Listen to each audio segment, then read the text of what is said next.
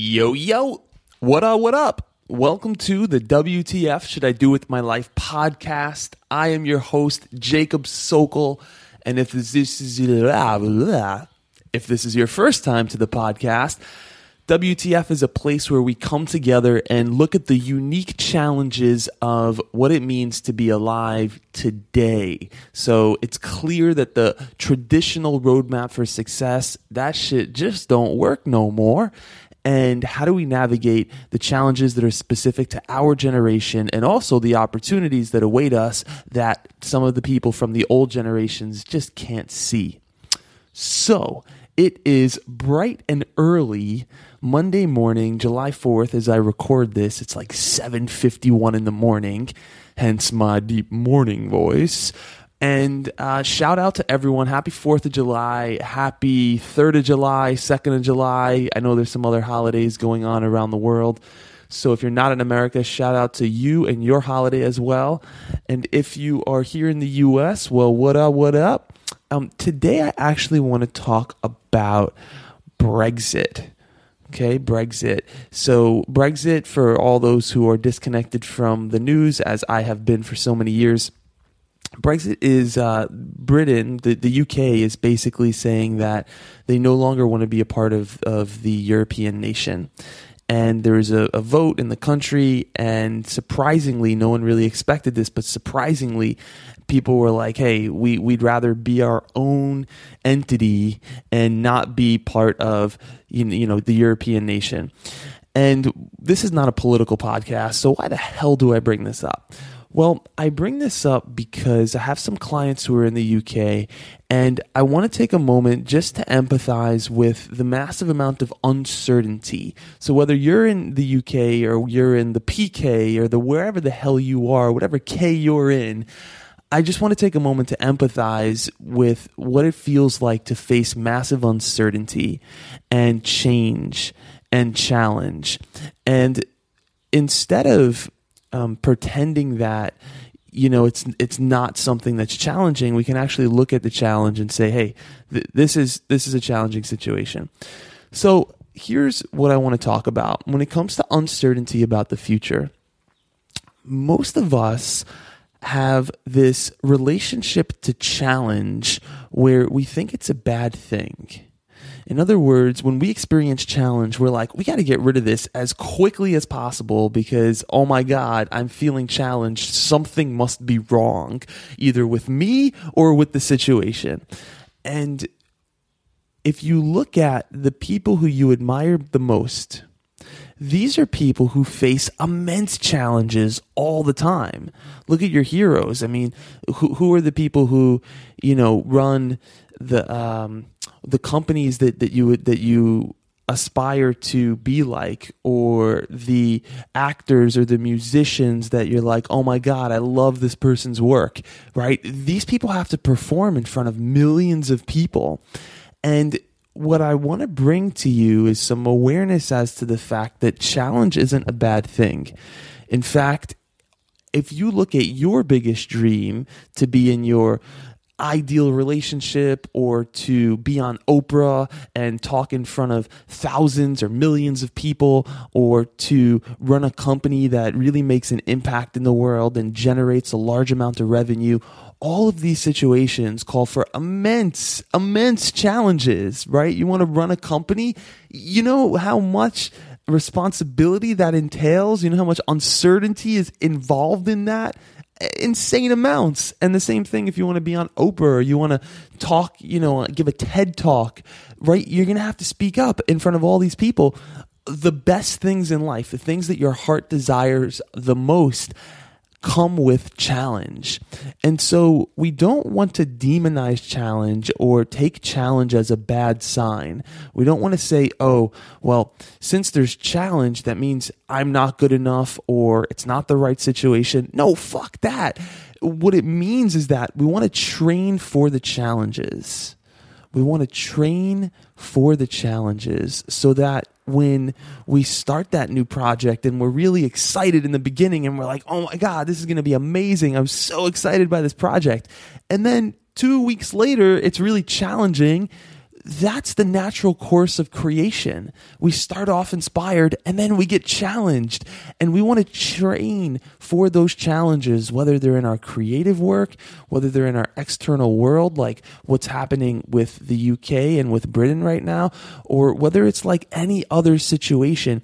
We want to train for the challenge. So how do you train for the challenge?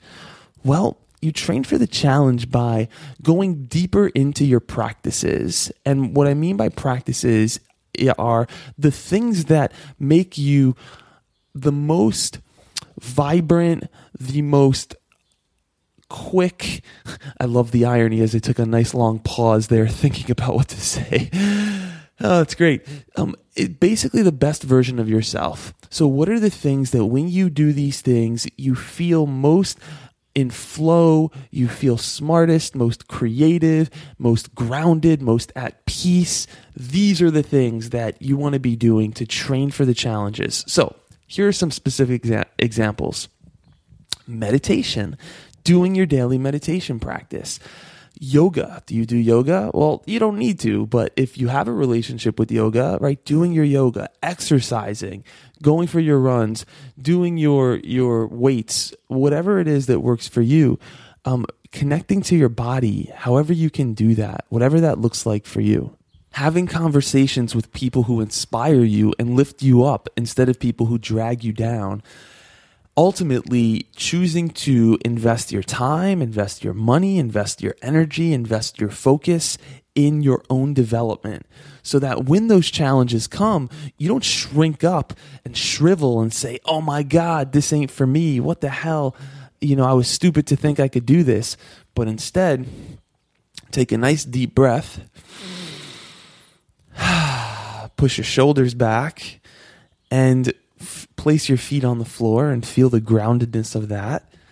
And from this place, you can be level-headed and go into the challenge. And here's the magic question, really. There's a question here that, you really want to look at. And excuse me, it's 7:58 in the morning. I'm still waking up a bit here. That's my personal challenge of the hour. So here's the big question, ultimately, right? Instead of asking, why is this happening to me?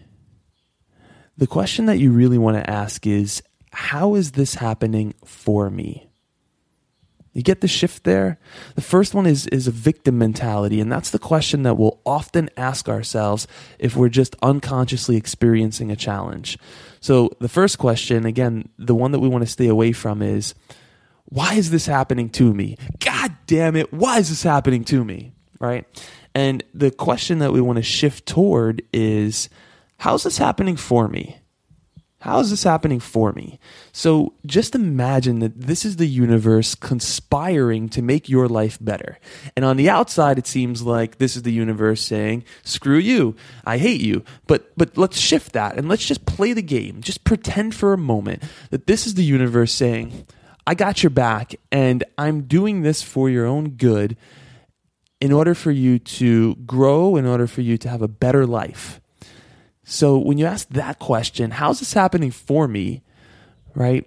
And you not just ask it once, but you're willing to actually live into that frame moment to moment, day to day, every morning, waking up, knowing that whatever happens is ultimately here for your own growth, right? How's this happening for me? There's a lot of beauty in that. The other thing that I'd encourage you to look at is, oftentimes we think uncertainty is a bad thing, right? Uncertainty is a bad thing.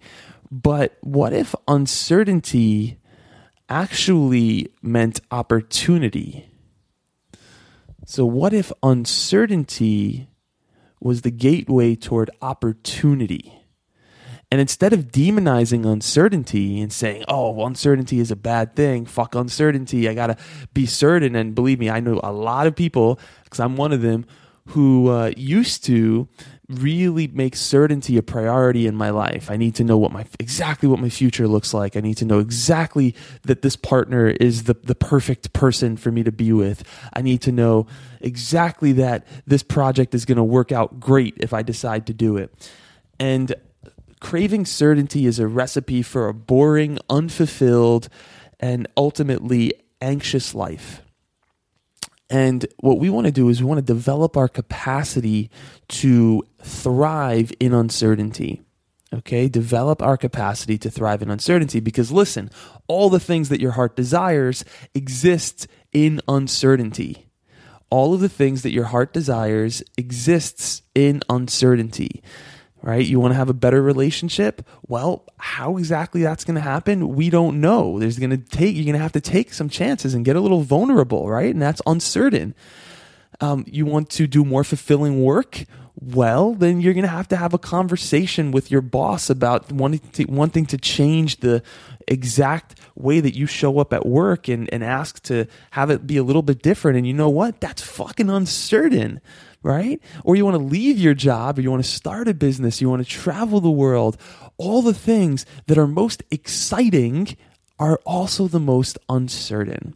So when you feel that energy that so many of us label as fear, when you feel that energy and it's a visceral, physiological response that your body has, it's like an intensity that your body takes on. It's really an intense energy. When you feel that, instead of labeling that energy as a bad thing and trying to push it down and get rid of it, here's what I want you to realize.